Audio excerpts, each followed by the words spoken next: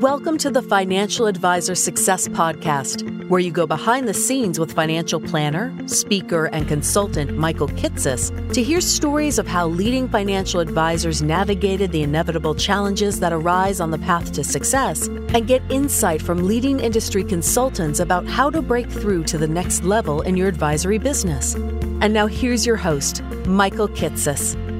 Welcome, everyone. Welcome to the 299th episode of the Financial Advisor Success Podcast. My guest on today's podcast is Tim Regan. Tim is the founder of Prairie View Wealth Partners, a hybrid advisory firm based in Orland Park, Illinois, that oversees $100 million in assets under management for 190 client households. What's unique about Tim, though, is how he leverages the independence he gained by transitioning from an insurance agency model to become a hybrid with Thrivent Advisor Network to focus his firm on faith-based planning, and then restructure his own back office by shifting it into a separate company that also partners with other advisory firms to offer them middle and back office support as well. In this episode, we talk in depth about how, after realizing his firm was too big to be a solo and too small to be big, Tim decided to split into two advisory businesses where Prairie View Wealth Partners remains the advisory firm focusing on the front office aspects, and Focus Forward focuses on middle and back office support so that Tim could create capacity for his advisory firm to really focus on the client experience.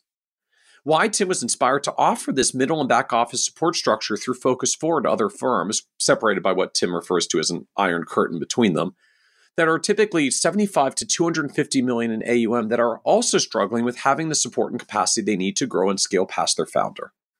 And why, since Focus Forward was already knowledgeable in the day-to-day operations of the firms they support, Tim decided to incorporate continuity agreements with his advisory firm so that the advisors could have peace of mind that if something happens to them, Prairie View could ensure their practices would continue their legacies. We also talk about why, after 2 decades as a captive agent for Thrivent Financial, Tim decided instead to join their RIA platform, the Thrivent Advisor Network, so that he could have more independence to offer his clients a wider range of solutions than just what was available through the company. How Tim got comfortable concentrating on faith-based planning in today's environment because, as Tim puts it, his faith is simply an authentic part of him, and he wants to work with clients who similarly believe in the importance of aligning their faith and values with their money to live up to their God-given potential. And why, even though Tim outsources middle and back office services, he keeps his marketing support in a full-time in-house role, with a strong focus on not just external marketing so that their story can be told the way they see fit, but also internal marketing to work on enhancing their existing client experience and hopefully get more clients talking about them to potential referrals. And be sure to listen to the end, where Tim shares how, despite being a goal-setting type of person, he ironically struggled with actually achieving the significant growth goals he set for himself early on, as once they were achieved, the motivation to grow was gone, and instead ultimately decided to focus his energy on what he calls goals that have significance rather than goals that are only significant at a point in time. Why Tim believes that hiring the right people early is always a good idea, even if there's a fear of spending the money, is when the time comes for needed support, it's usually too late to take the time it takes to find those right people. And why Tim believes in the importance of daily affirmations as a way to set mini goals that help him to focus on what's important to him, being a better husband and father, to pray, and to make time to take care of himself too. And so with that introduction, I hope you enjoyed this episode of the Financial Advisor Success Podcast with Tim Regan. Welcome, Tim Regan, to the Financial Advisor Success Podcast. Thanks for having me, Michael. I'm really excited to be here. I really appreciate you joining us today and looking forward to a conversation around what to me is just this sort of ongoing evolution for us as advisors of, as for lack of a better term, just being more authentic and getting more comfortable in our own skin. I was sort of fascinated and really appreciative in just looking at your advisory firm website, and you have this wonderful mission statement that's just kind of posted right out there on the website. We partner with Christian families to provide trusted and faith-based advice delivered through personal conversations. And I feel like we're in an environment these days where it's particularly challenging to talk about a lot of issues, about a lot of both political issues and as well as religious issues. And so I was really struck that just in a world where a lot of advisors have this focus of like, whatever you do, don't bring up religion and politics, don't bring up religion and politics, don't bring up religion and politics, seems to be a mantra for a lot of advisors in a lot of parts of the world. And then here's this mission statement that you put out to the clients that you serve of, we partner with Christian families to provide trusted and faith-based financial advice. And so I I guess to start, I just really wanted to hear more from you of just how you think about or get comfortable in putting out a mission statement like that in an environment where a lot of advisors are very uncomfortable to talk about things like religion and politics these days. Yeah, for sure. So it probably goes to just being who we are. It's how we live our life. It's our point of view on the world. And I think from my way of thinking about it is it's really hard for me to connect with my clients in a way if they don't know what that point of view is. And like I said, it's just kind of who we are. And so if that's how we're going to live and that's how we're going to come to the conversation, then I think our clients should know that. And I think that especially from our perspective, faith tends to be a bigger who am I type of thing than political affiliation or some of those things. I mean, those things can change over time, and your faith can as well, obviously. But to us, it's just a way for us to be authentic in how are we approaching the conversation and where do we come from as we have that conversation. And so just do you worry about clients who will say like, well, I'm not a Christian, so I'm not a good fit, or, I don't think my advisor should be talking about faith. I'm out of here. I mean, do you worry about that kind of flack or negative feedback or prospects who are going to march out the door from the fact that that's how you're approaching planning and relationships with clients? Yeah, it's funny that you say that because first, it's never really crossed my mind. I think that it's meant to be more of an inclusive rather than an exclusive kind of point of view. We have had one client that was almost offended when she came in, and one prospective client, I should say, was offended when she came in, and that was our point of view, even though we're that overt and saying, kind of this is where we come to the conversation at. And so I think from my perspective, there is enough business out here. If as a industry, we were serving everybody the way that we could be and should be, we'd be in a much better place as a country financially. And so I think there's plenty of opportunity out there.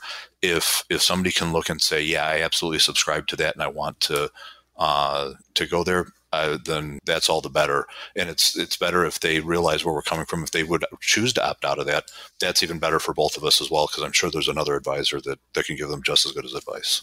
And so how does this show up in practice, in conversations for you? I mean, obviously, like I can see it on the website. You mentioned a prospect who was offended when she came in and found that was your point of view. So is that literally part of the prospecting process, or kind of like the prospective client approach talk, that this is part of what you talk about when you explain your services? Yeah, a really good question. No, it really isn't. There are firms out there that do a really good job of Bible-based financial planning and that kind of stuff, and that's not us.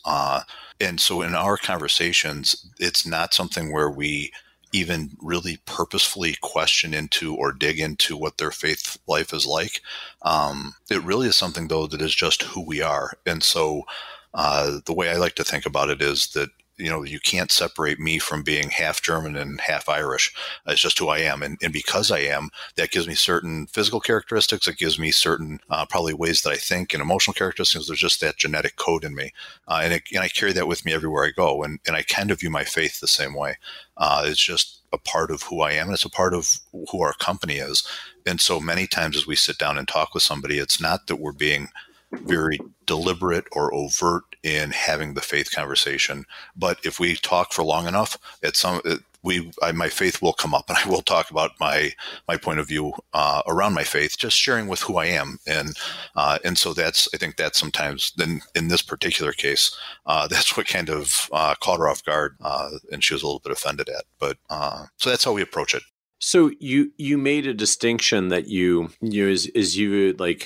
try to deliver faith-based advice, but you're not necessarily doing, I think you said it, Bible-based planning, right, for the segment advisors that build portfolios following biblically responsible investing principles. Right, there's a segment of the advisor community that's very focused there. I guess I'm wondering, like, how do you distinguish sort of what you do and how you approach faith-based financial planning advice and advisors that are implementing that sort of Bible-based planning? Sure. So I don't profess to be the expert on biblically based financial advice. I know that there are people that do a really good job with that, and so I don't know necessarily for 100% what their approach is, but I can tell you from our approach. Our point of view is that everything we have is a gift from God. It's something that He has given to us, and it is our job to be as good of a steward with that as possible. And so that even goes to how we approach our clients. There's a lot of firms that, a lot of conversation around do you charge fee for advice and that kind of stuff. And our approach has mostly been if somebody comes to us and can't afford to pay for our services, they will still be a client of ours because I believe that God has given me the gifts to be in this business. I think that this business blesses me far more than I deserve. And so if I have those gifts, then it is just my obligation and my duty to share those the best way that I can.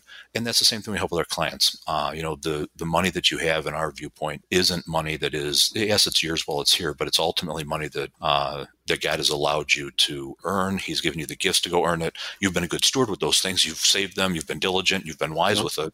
But we don't approach it from a, hey, this is my type of a perspective. We approach it from a, how should I be using this and what should I be doing with it so that I can be as good of a steward as possible. So now help us understand the advisory firm overall, like the business just as it exists today. What is your firm and what do you do and who do you do it for? Sure.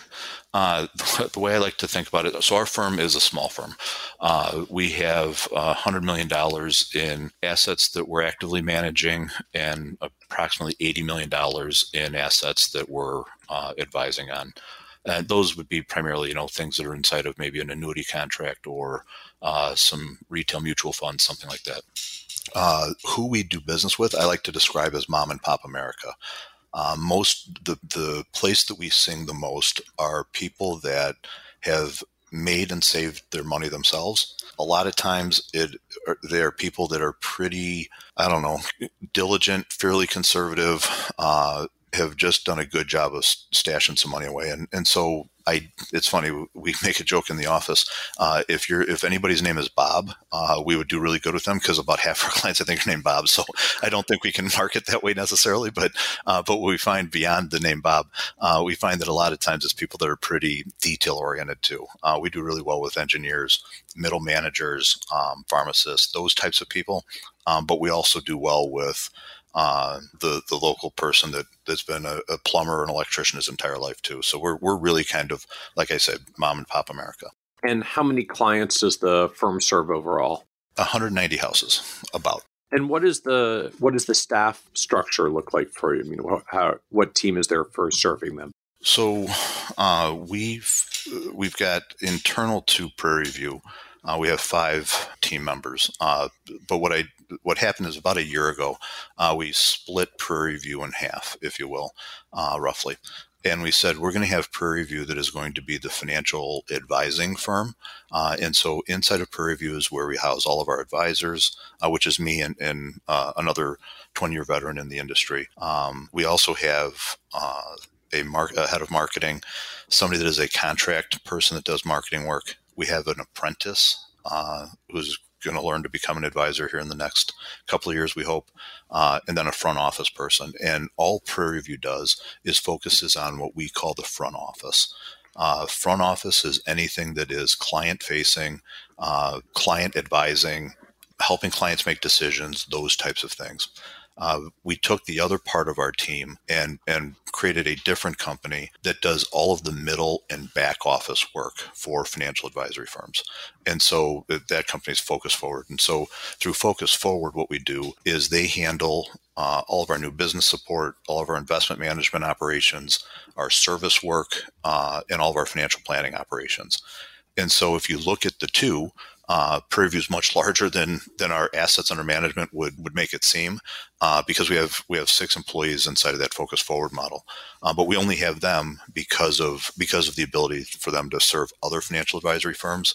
So if you look at our total team, it looks much bigger than maybe $100 million AUM firm would look like, but that's why, Michael. So just help me understand this split. Like why are we splitting the firm into two sub firms, one for the Prairie View for the front portion of marketing and serving clients, and Focus Forward for the back end of the firm? Like why the split? Why this structure? So the biggest reason was, if I can tell the story, to be honest with it, I was sitting, my wife and I will go to Mexico a couple of times a year just for a few days to get away and kind of clear our heads. She usually sleeps in, and I like to get up early and sit on the beach and write. And it was during one of those trips that I was thinking around, all of our financial advisory firms, basically, once you get past the front office, really do the same things.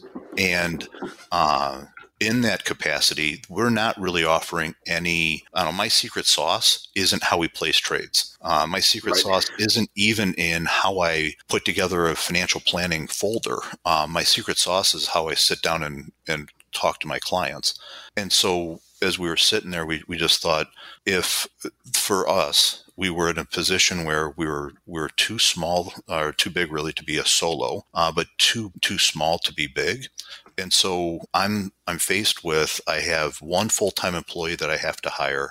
I don't have enough work for that person to do only new business work or only investment management work. And so instead, I hire this person and I ask them to do all of these things and to really not be a specialist in anything. And so then the thought was, if we started to separate the middle and back office out, the part of the business that really is not my core competency and it's not my secret sauce, then potentially we could have other firms that would have the same need that we did. They could subscribe to that service or hire those people to help them as well. And now come to us and say, hey, I need a full-time employee, but I need them to do these different functions. Well, you'll get, 25% of our new business support person and 25% in the investment management, or whatever that percentage needs to be. And there's no way, and so then as I thought about that, we could have done that inside of Prairie View. However, it would be really hard for me to go to, Awaken, financial advisors and say, hey, Awaken, why don't you give me all of your client lists? We'll service all of your clients. And by the way, we're in a competing business. That's really hard to do. And so that's why we decided it really makes sense to kind of separate this off, create a separate company that Prairie View, yes, participates in. It's a company that we have some ownership in and all that kind of stuff, but it's not a company that we are actively managing, running. We've got iron curtains, if you will, between the Prairie View side and the Focus Forward side. So we can't see anybody else's clients. And it's a way then for advisors to come together really in a, lack of a better term, kind of a co-op type of a concept, and hopefully raise the service level to all of our clients and hopefully raise the client experience across the board for everybody. So the idea here is Focus Forward ultimately is meant to be a firm that provides that back office support, right? New business, client onboarding, investments, planning, those operational components for both Prairie View, the firm you happen to jointly own, and other independent advisors that want that back office support as well. Absolutely. Yeah, that's the whole concept. The whole idea is that if, and I like to think about it even from we use a couple of CRMs within that Focus Forward realm, but we use both Salesforce as well as Redtail, depending on what firms use in their practice. But if we use Salesforce as an example, inside of a financial advisor's firm, they may use Salesforce to do some task management, some manage phone calls, some of the client experience stuff, but to get into and to program workflows to make sure that everything from A to Z in a new business application gets done, that assets are transferred, that clients get a phone call when they're supposed to let them know where things are at in the process, to make sure that all of the assets actually come in, and just go down this litany of things that it takes when you set up that new account. Most advisory firms, even if they're using a tool like Salesforce, don't have the resources or the people that they can make that a process and a system that is automated, and not automated like a computer's doing it or a machine's doing it, but automated so that none of the steps are missed. And so instead it becomes something that they want to have happen, and it's intuitive, and they go through this whole rigmarole of trying to find really good people, and they get somebody, and then that person leaves, and they have to go through, 4 others before they get the next right person in the seat, Right. because they don't have the resources in order to focus on that. And so by multiple firms coming together, all of a sudden now it looks like a firm that is a $1 billion firm, even though we're a bunch of $100 million people walking around. But we can provide the professional services of $1 billion firm or 10 billion, or whatever the number is. But Right. because we're able to pool those resources, if you will, or pool the need for those people. And so does Prairie View literally pay Focus Forward? Like, does company A pay company B for its current services? Yeah. So any planning firm that signs a scope of work and kind of a letter of authorization, that kind of stuff with Focus Forward, there's a scope of work that goes with it that says, here's what we're going to provide for that company, whether it's us or some other financial planning firm. Here's the services that we'll provide. Here's what our estimated, what we think that we're going to have to do for a firm your size, and here's what the cost is going to be. If a firm has something major happen during the course of a year, we have the agreement. We'll ratchet up or down if those capacities are much different. If a firm goes out and doubles in size because they acquired another firm, that looks different than the size firm that originally signed on. And so it's a fixed flat monthly fee that says, here's what you'll get and here's what it costs you monthly moving forward. And so can you give us an understanding, what are typical fees? I mean, just what does it come out to be in practice for firms you often work with? Yeah, so under that model, the commitment is that it will cost you what it would cost you to hire a person or less in order to do it with Focus Forward. So, for example, if we're working with a firm, say Prairie View size, Prairie View, probably based on the size that we are, needs, I'm guessing, somewhere between 2.5 and maybe 3 full-time support people to do the stuff that Focus Forward does for us. Well, if I look at what it would take for me to hire those, let's call it 3 full-time people, if I'm hiring licensed staff, if I make sure that they've got access to the technology, if I go through what my total cost is to have that employee, the commitment from Focus Forward is that you will not pay more than if you were hiring that person for yourself to come into your firm. But you don't have to find them. You don't have to train them. You don't have to manage them. And by the way, you can hire the specific service that you need with a product and a expert, subject matter expert in that field, rather than, like we said, hiring somebody that's a mile wide and an inch deep. I guess unlike at least some firms that I see that work in this space that are such like turnkey asset management structures that wrap this kind of operational support around it, it sounds like they don't necessarily have to outsource investments to you and be part of your overall portfolio management and then also get staffing services. They can literally just hire you for whatever staffing services they need and pay a flat fee for staff members, for staff support. Yeah, that's 100% correct. And I'm glad you made that distinction, because in the investment management piece of this, each firm continues their own investment style. We are not a TAMP. We are not saying that we will pick investments for you. So, for example, Prairie View happens to outsource some of our investment research and stuff to a firm called Helios, and Helios provides us with a lot of the research that we use in designing our portfolios. We also then will do some of the due diligence into which specific investments are we picking. So what Focus Forward is doing for us is they're taking the Helios research. They're also combining that with other outside firms so that they're doing some due diligence and saying, hey, here's what Helios is saying. Here's what these other firms, whether people BlackRock or, somebody else is saying from either a macro level or even very specific into a sector level. They'll organize our monthly investment committee meetings. They'll make sure that we're going through that due diligence. They'll also share with us the research on, making sure that our due diligence file is complete with what specific funds we're using. But Prairie View is responsible for, here's what our portfolios look like. Here's the trades we want to place. And then Focus Forward goes about, we happen to use Black Diamond. And so Focus Forward will go into Black Diamond, and they will help to then create that portfolio for us. We're giving them the instruction. They're just doing it on our behalf. And then make sure that things like, cash is raised when it's appropriate, that the maintenance stuff inside of an account, making sure that clients never get shorted on a monthly distribution or RMDs come out or, all that kind of stuff. But Focus Forward is doing none of the investment management piece. It's the investment operations side of that they're performing. And so how many advisors is Focus Forward supporting at this point? I don't know how many advisors, but I know that we have 4 advisory firms that are being supported. Okay. And then what does the internal team structure look like at Focus Forward? Yeah, so internally we have 6 employees. There's one that is kind of a head of the customer service piece of our business, who also happens to be a team lead. And then we have in new business support, there are 2 people that are working there. On the investment management side, we have 2 people. One is primarily responsible. We have somebody else that's just cross-trained in order to step in should something happen there. Inside of financial planning, we have 1 dedicated person. And then we have somebody that helps with kind of the ongoing business management, as well as kind of being that cross-trained individual should something come up and need to step in.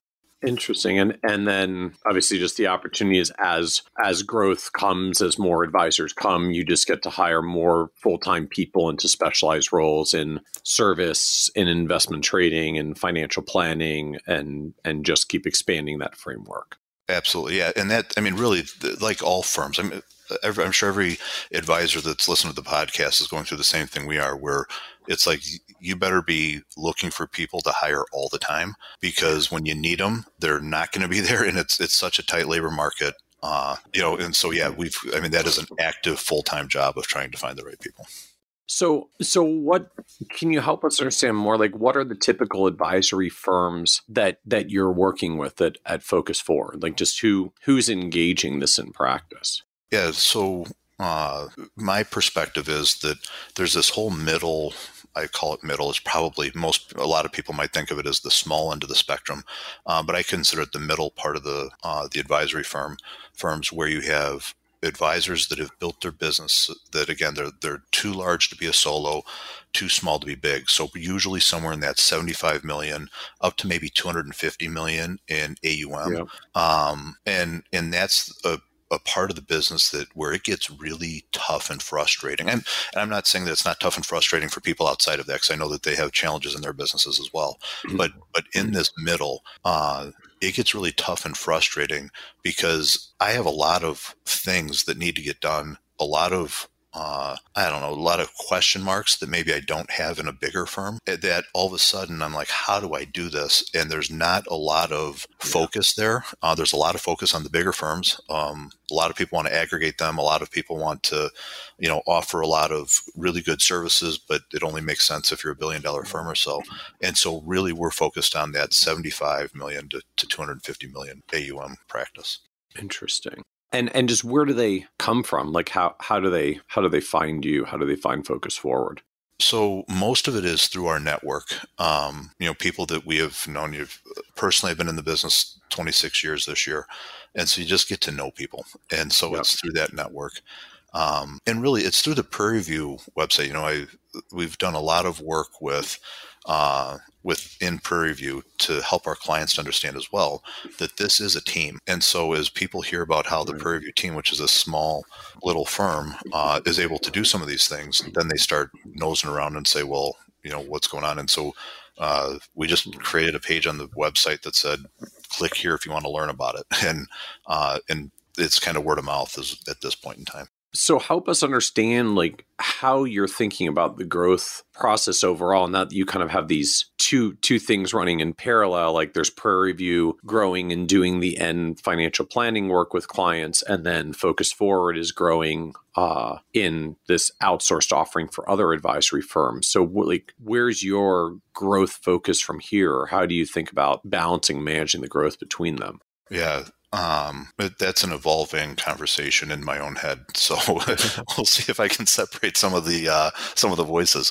For me, this has been a really good business. I love meeting with my clients, but I'm questioning, is my time best spent sitting down in front of a client, or is my time best spent looking at helping other firms that have gone through they're in the middle of going through the stuff that we go through. When we sit down, when I sit down on that beach in Mexico and think through that stuff and start writing, there are a couple of things that always come to my mind. One is, how do I grow? How do I get people?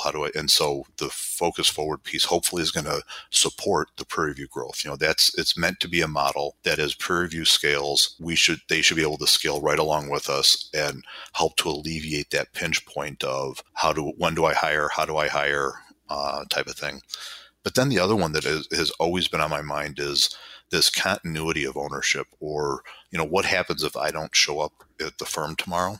And, I've done a pretty good job with our team, and it's all our team. They do a great work where they make me look like a star, or the star of the show, but I've not done a really good job of bringing co-stars along with us all the time.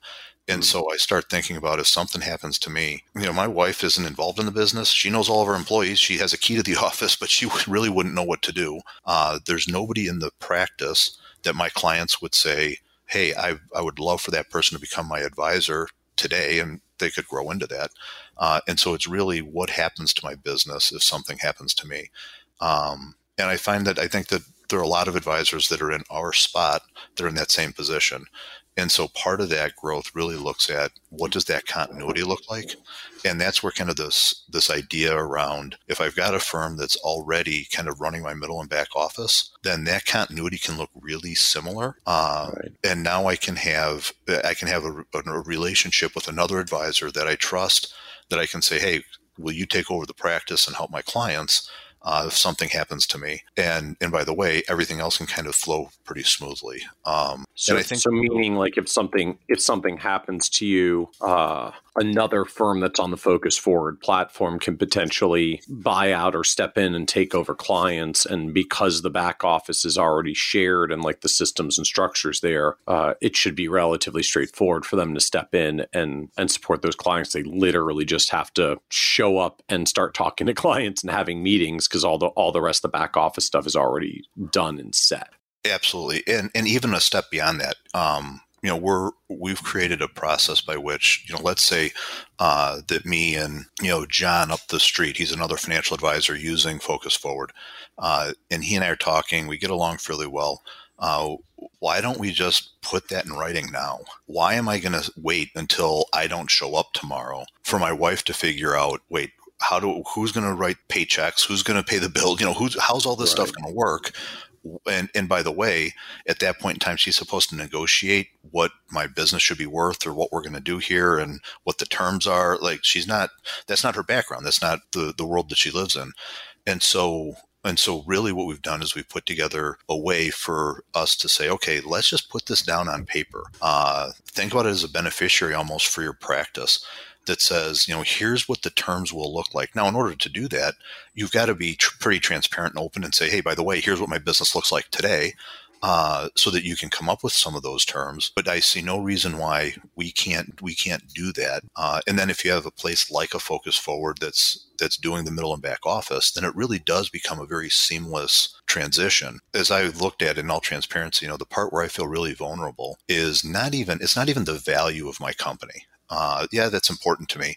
But I think my family, with my life insurance, my family will be okay. So it's not like I'm worried about my family getting this huge check necessarily, but it's even more, who are my clients going to see? How's this not going to be chaos for them? And then take that one step further. This isn't the world that my family lives in. So who are they going to have as an advisor? Right now, I handle all that stuff, but if something happens to me, who are they going to go to have an advisor? And so this ownership continuity concept really was born out of me feeling really vulnerable for my own stuff and saying, there's got to be a better way for us to do this.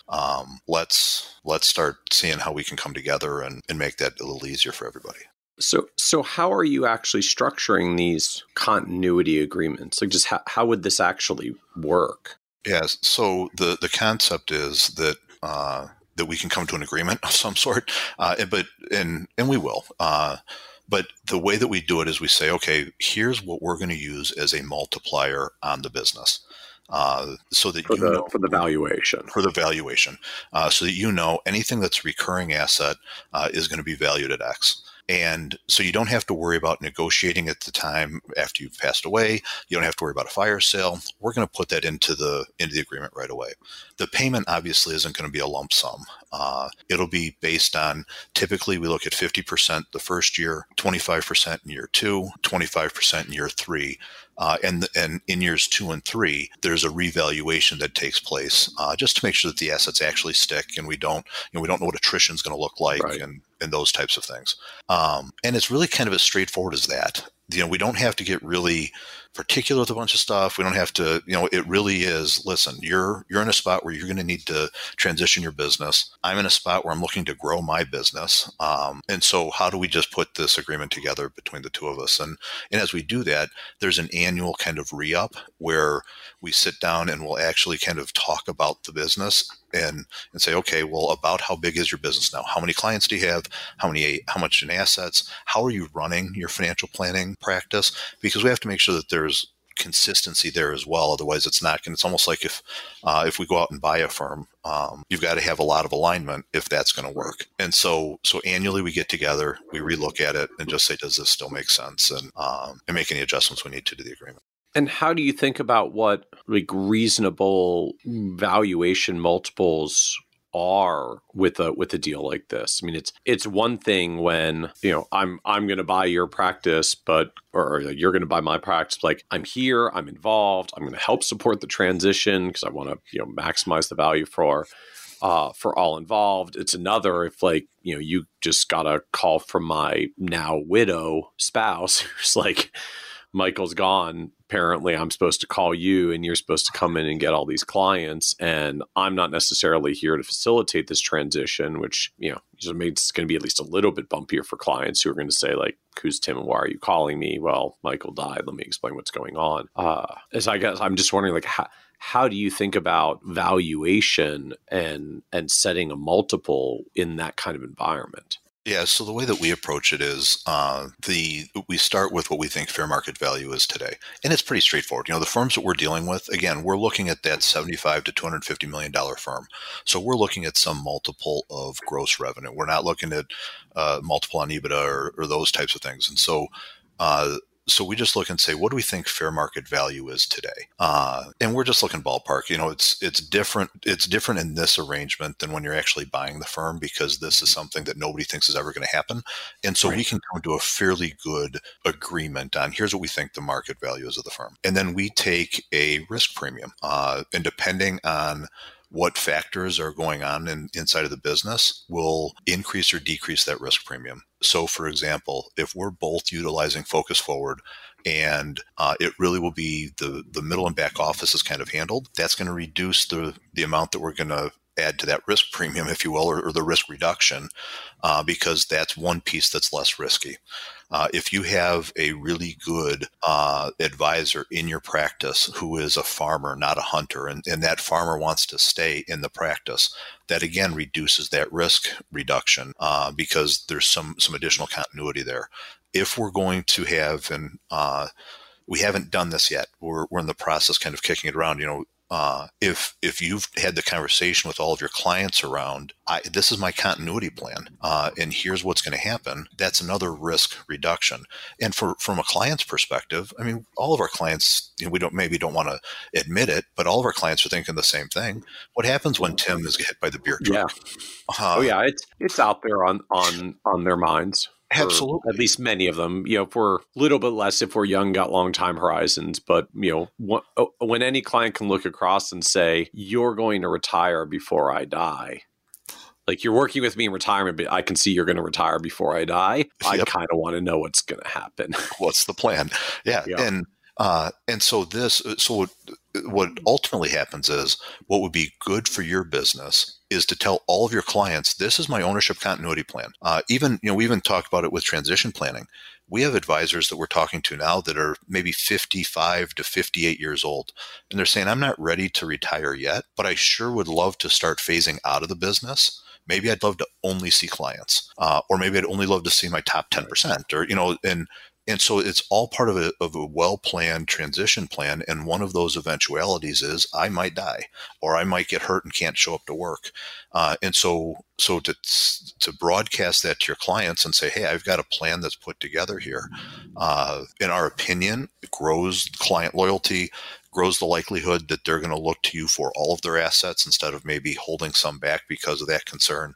And then not only does it good for your business now, but also it reduces the risk should we have to step in and buy in that kind of emergency situation. So that lowers the risk reduction as well. And so in essence, you'll start with some going rate multiple. I guess I don't even know, is there a typical benchmark multiple that you tend to look at for firms in this size in this market? I mean, is it 2 times revenue or a higher number or a lower number? Like what's a typical starting point for you? Yeah, so it depends on a number of factors, but for us, we're going to look somewhere between 2.25 and 3.25 in a recurring revenue multiple. That just seems to make sense to us right now. Okay. If we're looking at non-recurring revenue, then we're going to look somewhere between a 0.75 and a 1.15 multiple on the non-recurring revenue side. Okay. And so we'll start with some number there, right? We apply take X multiple of recurring revenue, column 1, take Y multiple of non-recurring revenue, column 2, right? I can pull that off my P&L. And so then I guess risk premium for you essentially equates to a discount off of this multiple or off of whatever valuation you get at the end of these multiples that says, your practice might be worth whatever it is, $700,000 based on these multiples of revenue, but we're only paying $560, 20% less because you've got a fairly high risk premium because you're using your own services and you never explain this to your clients and you have no other team members who are going to hang around. Yep, that's the concept. So how large do risk premiums get for you in practice? I mean, how much of a risk premium do you typically apply? Are these, maybe it's 10 or 20% lower, or are these like it could be 30 to 50% lower? Yeah, so it could, if it's 50% lower, we probably don't want to do that deal. Right? There's too much. At some point where the risk is that high, then maybe that's just not a good one at all. That's right. Just doesn't make sense. And so ideally what we would look at is somewhere in that 20 to 35% of a risk premium. Because the other factor that comes in here is that all of the transition cost is borne by the continuity partner. And so, if you're still here and you're transitioning your business, to your point earlier, you're meeting with clients, you're helping with the repapering if there's any repapering that needs to be done. You're helping if there's a custodial change, you're helping with any custodial change. So all of those things are part of that. So this isn't solely a, sort of pure continuity, like, hit by a bus, had a heart attack, whatever it is, like just not there tomorrow. Okay, someone's got to step in and trigger this. This could also simply be, hey, Tim, I've decided that I really want to dial back. Like I'm ready to pull the trigger and have you buy me out. Yep, absolutely. And it could be phased in that regard, and that's where I think if I've kind of put my 15-year hat on, I think that over the course of the next 15 years, we're going to have a lot of firms that are the size that we're talking about that start out with this ownership continuity kind of emergency planning. What happens if I get hit by the bus? But then as they get closer to retirement, it's not going to be something, if I think about even my own retirement, I don't want to just flip the switch and today I'm full bore and tomorrow I'm out of the business. I'm going to want to kind of phase out. And so the picture here is that it starts out with an ownership continuity conversation and will be your emergency backup. But ultimately, in the next 10 or 15 years, as you want to phase out, it's really a transition plan. And transition plan not being, here's a big check, don't ever show up here again. It really is, what does that legacy that you want to have look like? And so kind of under all of this, that's kind of our mantra is, how can people control their legacy? What does controlling your legacy look like, and how can we help you to do it? And I guess from the flip side, so you sign an agreement which says, here's the terms, like we are committing to this valuation, these terms, and you reevaluate it every year. But functionally, I guess I'm just sort of processing that out. So if something happens, just there it is, that's the deal. I know I've got terms, I know what they're set at. If retention is really bad, then the revaluation in subsequent years may haircut this, but otherwise I kind of know where it's going to come out. If I'm ready to we do this for a couple of years and I'm ready to retire, I guess like I can always still just go back out to the open market then if I really want to see like, well, I want to be a more proactive sale, like maybe I want to look at other partners. Like I'm not necessarily bound to the agreement if I voluntarily want to go look somewhere else, but I can bind, Prairie View gets bound to the agreement that says if something happens, like, or I want to pull the trigger, you will be committed to following through on it. Yeah. So am I thinking about that the right way? Yep. I just want to clarify because I think you're 100% there, but just to make sure what Prairie View is committing to is that if something happens to you and an emergency happens, here's your continuity plan. If you decide to retire, all bets are off. You can go shop it if you want to. You can, whatever you want to do. But also Prairie View, you can't. It's not like a put, right? You can't say, "Hey, now I want you to buy me," and it's a put. I'm retiring. Buy my business. What it really is us saying this is the ownership continuity track that we're on. But because we've been in this conversation for the last 8 years, what's the logical place that's going to make the most sense for everybody? And so that's how we view it. And so what comes next is just you look forward for the firm from here. Like, where are you going next with this? So the plan or the hope is that as I try to transition more and more of my time away from that in-person client interaction, we start to look and say, well, what does it look like if our clients are advisory firms that are in that $75 to $250 million range that have these problems, right? They've got the same problems that we've had. And so what does it look like then if we just start reaching out to them and saying, how do we partner and how do we help take some of the problems that you've got and solve them in the way that we think we can? So help us understand a little bit more just your journey through the industry to come to this place in the business. So like how did you get started with Prairie View in this journey?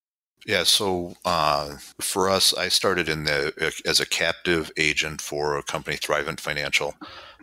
Back when I started, it was called Aid Association for Lutherans and had a merger and became Thrivent. And so for 20 plus years, I was a captive agent with them. And then back 2 years ago is when it officially happened. It probably started the conversation about 3 or 4 years ago. Thrivent created what's called the Thrivent Advisor Network, which allowed advisors to kind of separate from that captive place and become really independent advisors under this platform. And that's when Prairie View was created. So somebody went out and said, hey, where's Prairie View? Prairie View is not going to show up except for the last couple of years, but it's because of the previous years that we were with Thrivent that we got to the place we are now.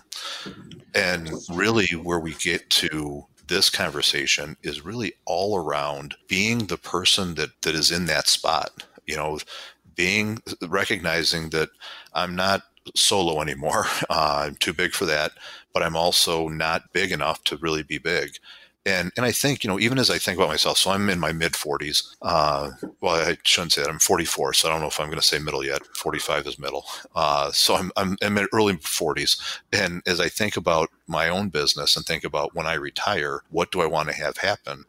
There's not a lot of work being done with firms my size. There's a lot of resources being dumped into the $1 billion guys and above, and guys being generic, the $1 billion firms and above, not a lot in the people that are sub 250. And I think that there's a lot of work that needs to happen there. And there's a lot of advisors that are going to want to retire, and there should be a good solution for them. Let's say that I had somebody that was a really large firm that wanted to acquire us, and let's say, or private equity, or something along those lines. If they came in today and they could offer me a huge multiple, it doesn't make sense. That's not my clients. That's not the practice that we've run. We've run a family-oriented kind of a firm, and so I don't feel great about that. And so what it seems to me is that there's this niche of firms that are in that range of people that are going to say, I just want to keep my firm like I had it. I want it to be my legacy. I want to control my legacy. And so it's that evolution that took place. It's me recognizing that, hey, if I'm in this spot, there are a lot of other firms that are in this spot. I think we could put something together that's pretty cool. And that's how the thinking has kind of transformed from being that captive agent with Thrivent into today.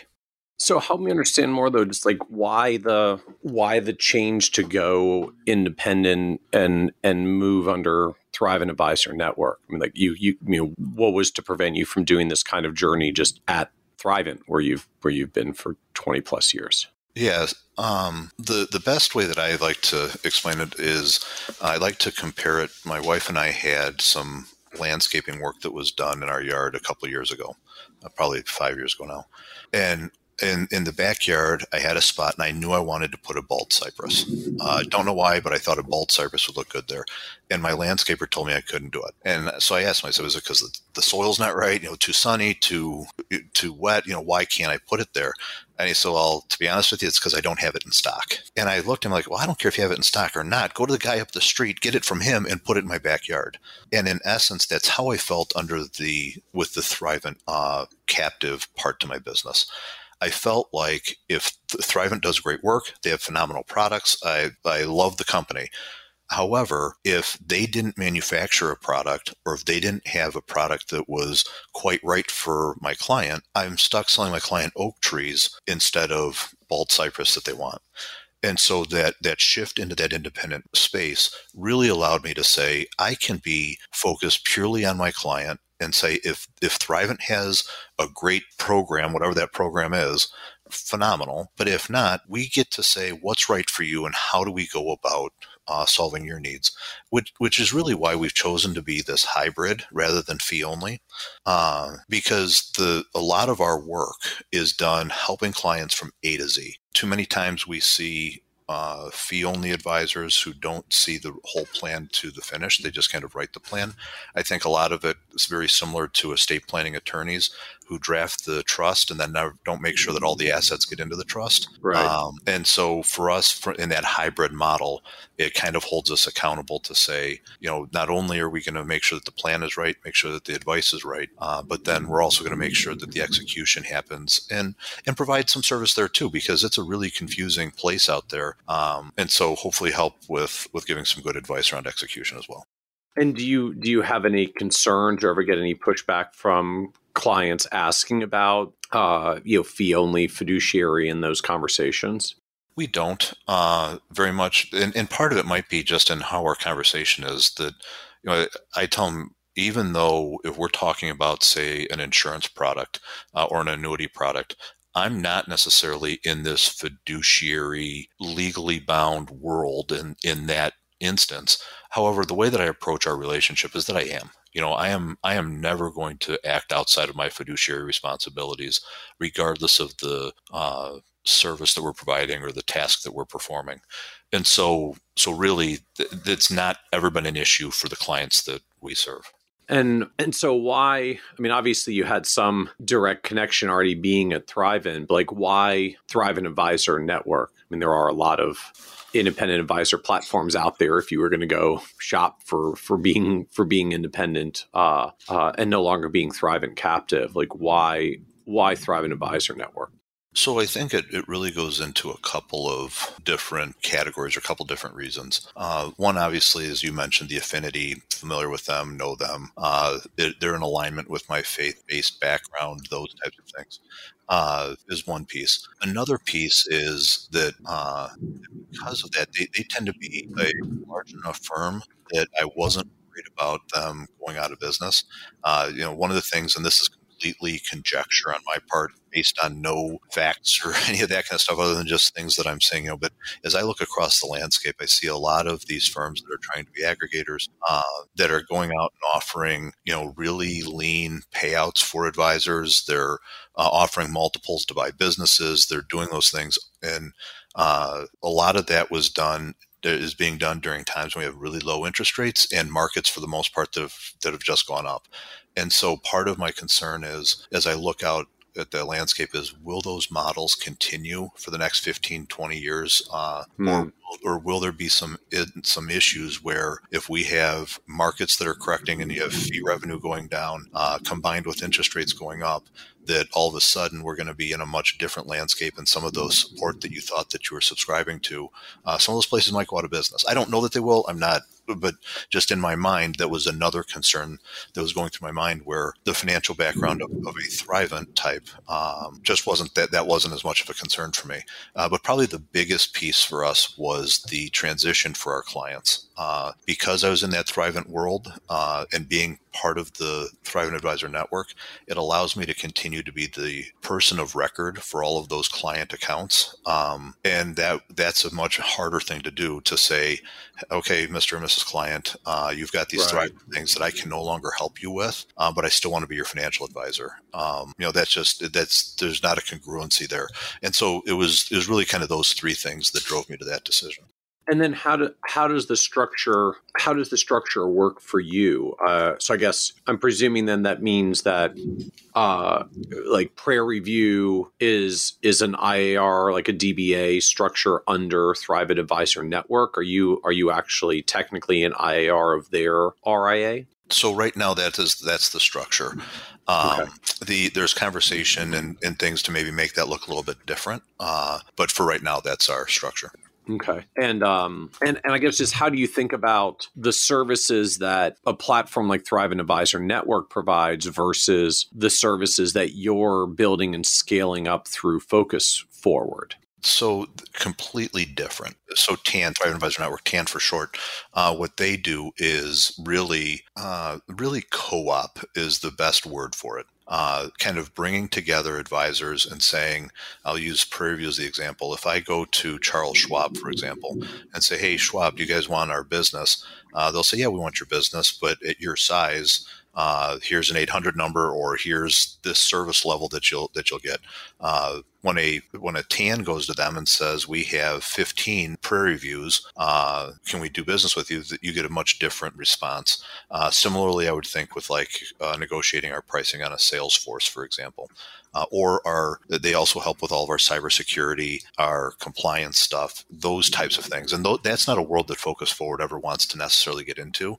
And so the TAN model helps us to combine some resources and get a better result than a firm my size could do if I was just doing it on my own. And so it sounds like that's particularly in the context of platform and service providers like RIA custodians, technology deals like Salesforce, where you're looking for those platforms like TAN to give you the bulk negotiating discount capabilities that just give you a better deal through them than what you were going to get on your own. Absolutely. Combined with, when I think about my compliance issues, a RIA that's much bigger that I can plug into probably has better compliance opportunities than I can on a firm my size, as well as the technology side. That's probably, if I look at the entire offering, it's the technology piece that I think is probably one of the biggest things for me in particular. Not from a technology, we're fairly technologically savvy in the firm, but when I think about from the cyber perspective and, how are we protecting client data, there's some comfort there for me. I think that smaller firms can do it. There are tools out there. Every time I talk to the people I know that are in that world, they say, hey, you don't have to do it. We can do it for you. And it's really easy. And I get that, but my fear is that I think that that's one part of our business where the risk perspective is just going to continue to balloon. And I would rather have some support there than do it on my own.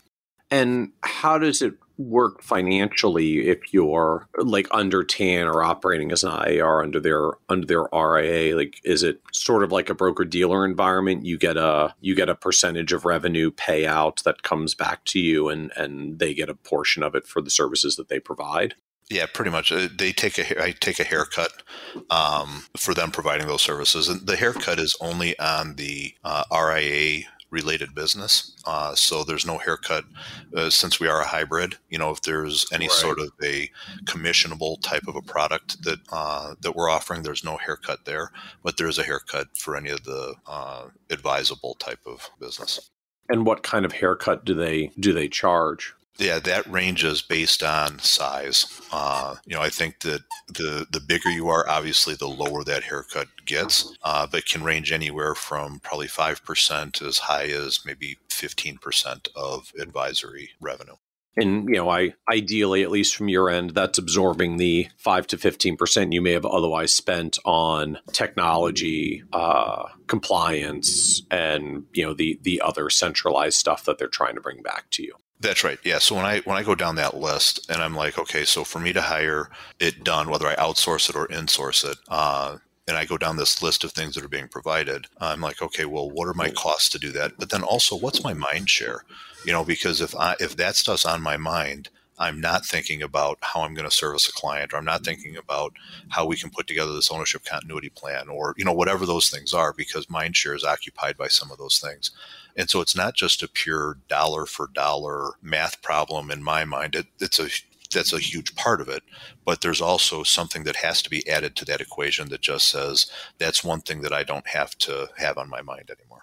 And I guess I'm just wondering or trying to process, there's a percentage of revenue that flows to TAN. There's a slice then that goes to focus forward. I know, there's a part of me that says it feels like that's a lot of different checks that Prairie View has to write for all the different pieces. And then the other half of me says, well, advisory firms are often, at the end of the day, 30 or 40% of revenue goes to some combination of that overhead stuff anyways. That's just kind of how it breaks out at the end. So how do you think about these sort of layers of costs that you have to manage with the providers and support structure that you have around you? Yeah, no, it's a great question. And it really goes back to the things that they're doing, I have to do anyway.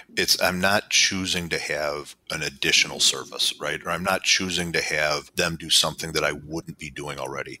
I have to have the middle and back office in my practice. I have to have compliance. I have to have technology. So really it's sitting down and saying, I'm going to write a check here to say focus forward. But if I wasn't writing that check, I'd be writing a different check inside of my practice. And what would that look like? What would that expense look like? But then also, what would all of the other things that go along with it? The hiring, the training, the managing, just go down that list. And right. And like everything else, there's a value proposition there. For some, it makes sense, and they're like, yeah, I see the value there, and that's how I would choose to do it.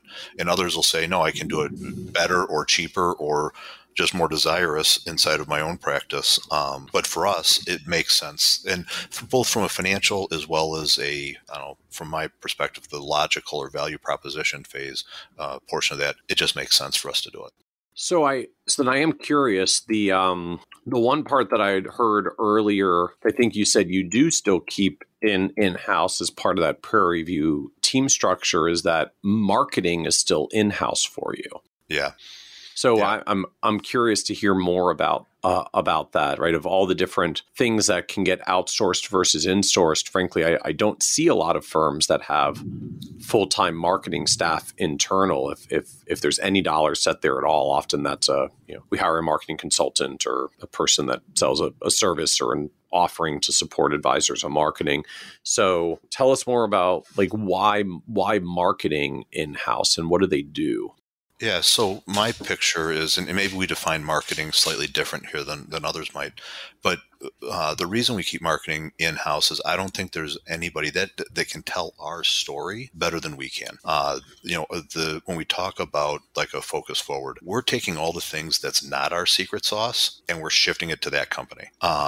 If I think about anything from a secret sauce perspective, that's where I want to keep it in-house. And I think that marketing is one of those things. When I look at the Prairie View side, and consequently, when we have people that say, "Hey, tell me more about that Focus Forward thing," we actually send them to the Prairie View website because the marketing team is inside of Prairie View, and it's the Prairie View site will lead you to those things. And so my picture is that's the story, right? That's who tells the story. That's who gets the story. And so marketing for us though might look slightly different because what we put into marketing are all of our customer experience types of things. So when we talk about our financial planning process, our marketing department is laying out in between steps 1 and 2, here's what the client's going to get. Mm. When the client comes into the office, here's how they're going to be greeted. Those types of things, because we think that the best marketing we can do would be to have our clients give us more referrals. And so our marketing department is really all about that client experience and how do we make them so happy that they want to give us more referrals, which is probably different than what other firms would technically call marketing. But in our picture, that's part of the marketing department. So is there an external component to the marketing side of things as well, or is it entirely internal? No, there's external as well. So for example, this is silly, but I shared with you that we have an apprentice that is kind of going through our training program. We also had an intern this summer, a high school senior. He happens to be my son as well. But so the apprentice and the intern, one of the things the marketing department had him do was, I call them a department, it's one person and a contractor. But one thing that marketing had them do is they got freeze pops and tied a card around it that just says, "Hey, we're your neighbor. If you need anything, give us a call," type of a thing. And there's more to that, but just a card and they walked around the neighborhood where our office is and just said, I don't think we've met before. Here's some push pops. It's a hot summer day. Just want to give you this and say hi to our neighbors, type of a thing. And so that's one example of some of the external stuff that the marketing department is doing as well. So I guess I'm wondering, like, how much of your of the marketing department time is split between the external kinds of things versus the internal client experience. Hopefully that ultimately drives growth with referrals. Like, how do you think about the allocation of time or effort between external marketing versus, that internal client experience as marketing structure? 70-30. 70 in which direction? Yeah, 70% internal and 30% external. And that's gone in different degrees at different times throughout our history. There was a time when we were doing lots and lots of workshops. And so when we were doing the workshop marketing, then the marketing department obviously was way more busy external than they were internal. But really for the last probably 3 years or so, it's 70% internal, 30% external. So is that like pandemic related? I couldn't do seminars because a lot of stuff was shutting down, or just a shift in your marketing growth preferences? Yeah, ironically, it corresponded a little bit with pandemic timing, but it really was a decision. So we had made the decision entering, I don't know, I get my years confused now. Was it 2020 when the pandemic hit? Yes. So it was entering that year. In December that year, we made the decision that we were not going to do workshops like we did previously, entering 2020. And then, March, the pandemic hit, and it just was fortuitous that was not part of our plan that year. But really what we saw is throughout the course of our time, we've seen workshops go through a lot of different phases where they're really, really hot for a while, and you get a bunch of people that come out and they listen, and you can pick up a lot of new clients that way. And then they go through a time where people kind of went through that phase and they get cold for a period of time. And so it was our anticipation that they'd just gone cold, and so we were going to shut them off for a while. So like I said, it was just fortuitous for us, or fortunate for us, that it happened at the same time the pandemic hit. So then I guess I'm wondering just what else is marketing doing internally related? I mean, you'd said one piece is like they're looking closely when clients are going through the financial planning process of like what communication or experience are they getting between the meetings and the early planning process. So I get that as one element. Like, what else are they doing, or where else are they focusing that you've got this internal marketing effort? Yeah, so a lot of different places. So one of the things that they do will also be the overall client experience. Yes, through the financial planning process as an example, but also, what are we going to do at Christmas time? Are we going to have like a Christmas party? They'll look as well at, we like to structure some give back days, so we've partnered with a local farm for kids that have some developmental, I shouldn't say kids, for people that have developmental issues. And so we partner with them, and we'll have clients come out and join us for one of those give back days. As another example. The other thing that we look at with marketing is also our internal marketing to our employees. And so on our team, it's important, like everybody knows, as we talked earlier, Finding talent and keeping talent is a really big deal. And so the marketing department, one of their key constituents is also our internal employees, and making sure that the employee experience is what we want it to be, so that they're happy sticking around for as long as we can. So what does that mean in practice? Just like, what are they doing for finding or keeping talent to support? So some of it is, for example, somebody comes on board. What are they going to get at their desk when they with their first day in the company? Do they have anything that's sitting at their desk waiting for them? Who's greeting them? Who's walking around the office? That kind of stuff. Paying attention to, give you an example, our front office person. So one of her big tasks, if you will, is to make sure that she's making phone calls out to all of our existing clients on the schedule to make sure that we've got them coming in for their financial planning meetings. And we have a target where we're looking for 15 appointments scheduled every week. Well, the other week she got 19 appointments scheduled that week. And so the marketing department got a cake and brought it in and surprised her and said, hey, you hit 19 instead of 15 and we're going to celebrate it, type of thing. So it's culture, it is those types of things, but it's also then making sure that the team gets together on a quarterly basis and talks about, from a business perspective, what are the things that we're doing for our clients? What are the stories that we can share, so that then our employees can go back and say, hey, by the way, this place I'm working at does really good work. You should come talk to us. And so we get referrals from employees as well. If that gives a little more detail to it, Michael. Yeah. Very cool. Very cool. So I guess then, just more broadly, I'm wondering, like, how do you guys explain just value of financial planning and what you do to clients? Yeah. So our picture is that, and if you looked at kind of what is our objective as a company, we stated is we like to help people live to their God-given potential. And so when we talk about financial planning, the concept is that the next, pick a number, 5 years of your life are going to go by whether we want them to or not. So what at the end of that 5-year period do we want to have happened? And if we're intentional with what we do and we're intentional with how we plan, we can end up in a much different place in 5 years than if we're not. And so when we talk about financial planning, it's not about that one great idea that you have, or it's not about this year, man, my investments did so much better because I had a financial planner. It's all about making the incremental decisions that add up, and over time, you end up where you want to end up, and you end up there intentionally rather than just letting life kind of happen to you. Interesting. I'm struck there, though, that I feel like a lot of us in the advisory world, we tend to talk about, I'll call like the super long-term goals for, kids to school in 10 or 20 years, retirement in 20 or 30 years, 30 years in retirement. Like, why 5 years? Just, I was struck, like, you framed this in terms of a 5-year window. That seems like a very specific and not multi-decade time period. Well, in my experience, it depends on where somebody's at in their life, depends on that time period. Mm-hmm. But for the most part, if I'm sitting down with somebody, it is really hard to picture 30 years from now. I don't know where I'm going to be in 30 years. But if I can sit down and I say in 5 years, what would you think about if the mortgage was paid off in 5 years? Holy cow, I couldn't believe it. That would be amazing. That kind of stuff. And so what many times will happen is, as we have the conversation, they will naturally from 5 years start to expand out. And once they say, oh, here's what I'd like in the next 5, then you can go, oh, well, if that was true, what would it look like in 10? Oh, well, if that was true, what if you could retire at, 62 instead of 67 when you thought you were going to? And, now all of a sudden their mind can open up and have that conversation in a different way.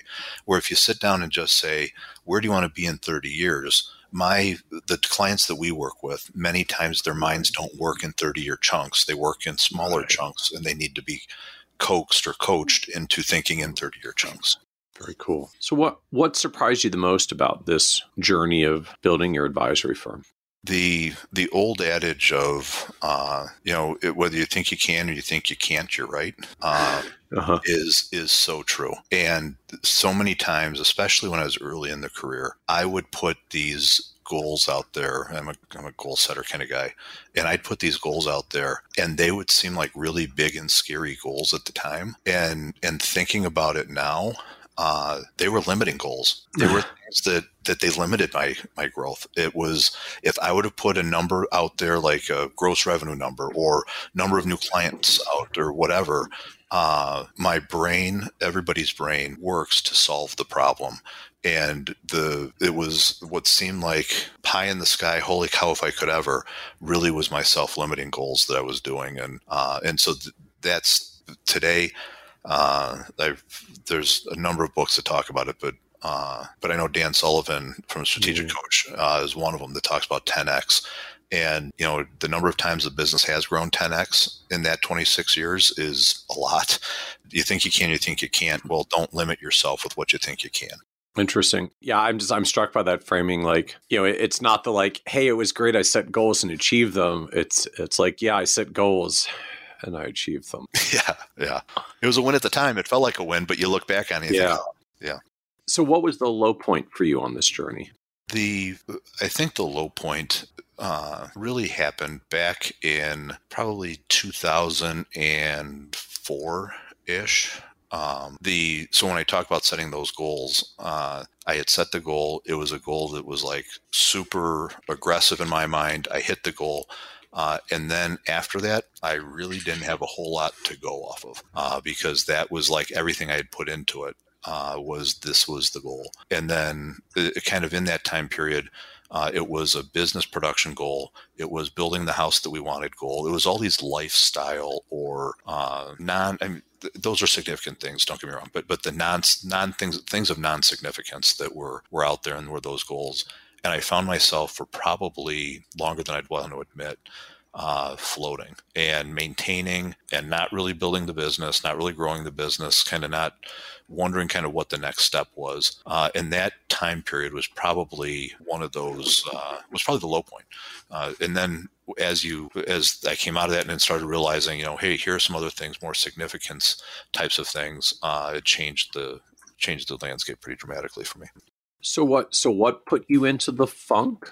It was achieving the goal, right? It was so when I was sitting in 2004, the goal was I had a business gross revenue number. At that time, Thrivent had they had like a reward system where you got to qualify for trips. I always called it chicken dinners. They give you a lot of chicken dinners to win. And so I had a certain chicken dinner I wanted to win from Thrivent. I had certain business revenue goals that I wanted to hit, and I had a house that I wanted to build. And all three of those things happened by the beginning of 2006. And so then I found myself at the end of 2006 looking around and saying, so now what? What's next, right? And they were very superficial things. They weren't big world changing things. They're important to me at the time, but they weren't things that I would say of significance. And so then I spent probably another 5 years maintaining that, but it wasn't a growth period. It wasn't an exciting period. It was middling at best. And it was all because it's like, okay, so where do I go next? And that's where this whole concept of, we're here to help people to achieve the fullest potential that God has made them to achieve. And if I look at that every day, there is a lot that we can continue to work on, and that's empowering to me. And so it's making that shift to more significance than just, hey, these are my three goals that were significant to me at the time, but they're not goals of significance. And that's the difference. And so, like, what turned this around for you? I mean, like, how did you find the new framework? I was fortunate. So if I go back to my dad, who was in the business through Thrivent, and he and I were business partners for 18 years. He passed away a number of years ago, 8 years ago now. But during that time, he was always one of the people that helped me to work through that. Great sounding board. And so that was part of it. But really, I think it was a maturity thing. It was a recognition of when you're young in the career, young in life, young family, those things, you have certain things that you think are important and significant.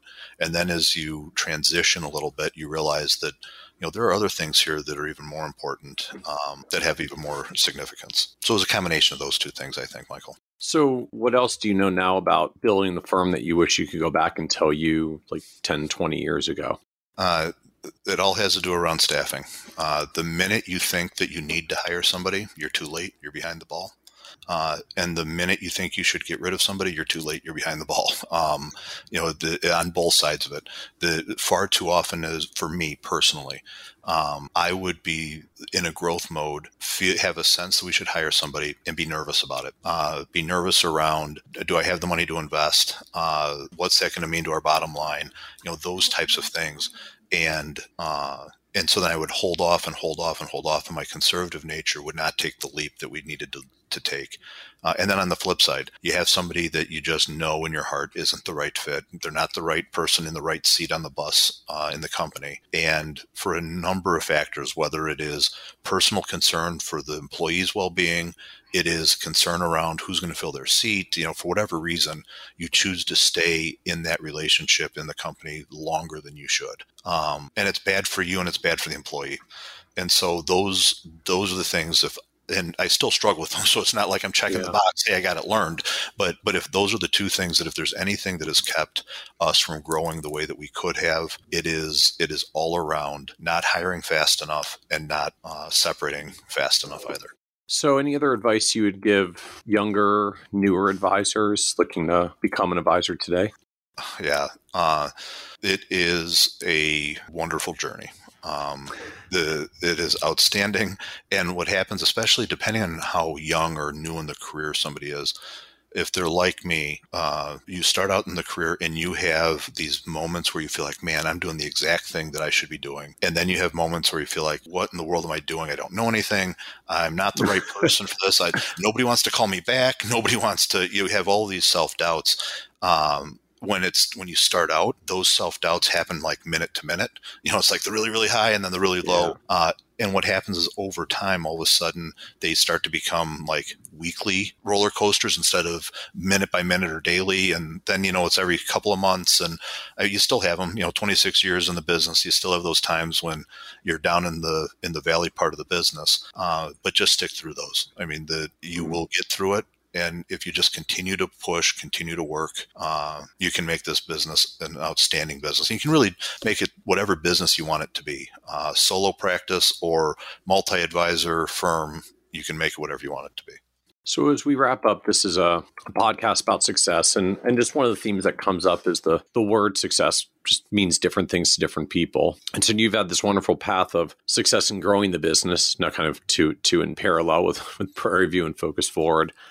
So the businesses are going well, but how do you define success for yourself at this point? So I have affirmations that I kind of hold myself to on a daily basis. The first one is I want to be a great dad. Second one is I want to be a devout Christian. The third one is that I want to take care of myself physically. Fourth one is I want to be the best husband that I can be. And then the last one is that I've got some financial objectives as well. And if I can fire on all five of those, then that's success. Those aren't necessarily in order. I probably put, if I'm being transparent, I probably put my family, wife and kids. So dad and husband is pretty close to the top. Christian probably should be number one at the top, but if I look at it, and I'm being honest with how I do it, that's probably right after them. And financial is probably number three. And then the last one would be my health. And so, that's kind of how I rank them. And if I could fire on all five of those, that's a successful life. And where did that come from? I mean, just that list and having those affirmations, like you listed those very quickly. Those are clearly things you really are affirming on a daily basis. So where did that come from? Through several iterations. So, there's, I love to read. I'll probably read a book or two a week. And, there's a number of people that talk about the morning ritual or the ideal morning. Even if you read, Think and Grow Rich, there's a lot of talk about what are the things that you should be doing kind of on a regular basis. We subscribe to EOS and that model. And so there are things that just as you look at this, regardless of the iteration that you have, they talk about what are your things and what are the things you can set goals around and how do you do that? And so for me, just over time, I've realized that those are my five. And if I can do all five of those, that whether it's today or it is 50 years from now, I am going to be a very happy person. And so do you actually have like a morning routine of how these come into your life as affirmations every day? I have a morning target. I have a routine would say that I do it every single day, but I have a morning target for sure. Absolutely. Yeah. There's about, I don't know, 8 different things that I try to do every morning. And if I do 4 of them, then I consider it a win. So yeah, that's my routine. And I don't mind sharing it. I mean, I don't know if anybody cares what it is. Yeah. Like just what does it look like? Or at least what's the target? I like morning target a lot more than morning routine. Yes. Being a not the morning person myself.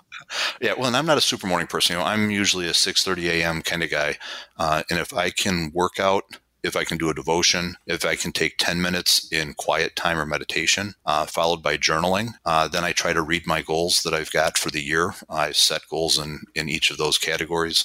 And then if I look at what my plan is for the day, which I write the night before, then I try to repeat what those goals are. I just read them to myself. So I review them, and then I read them, and I repeat them again, and I try to pray. And if I can do those things every day, or at least the majority of those things every day, then I have a very good day.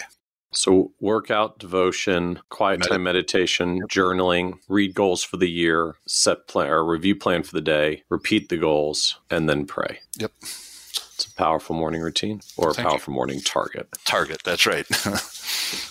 Oh, very cool. Very cool. Well, thank you, Tim, for joining us and sharing that on the Financial Advisor Success Podcast. Michael, thank you. It was a pleasure. Absolutely. Thank you, Tim.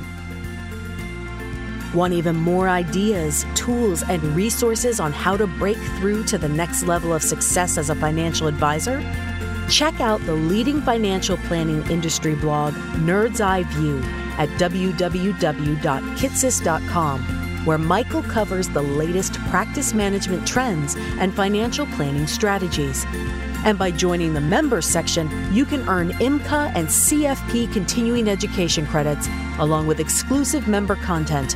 Get it all now at www.kitsis.com.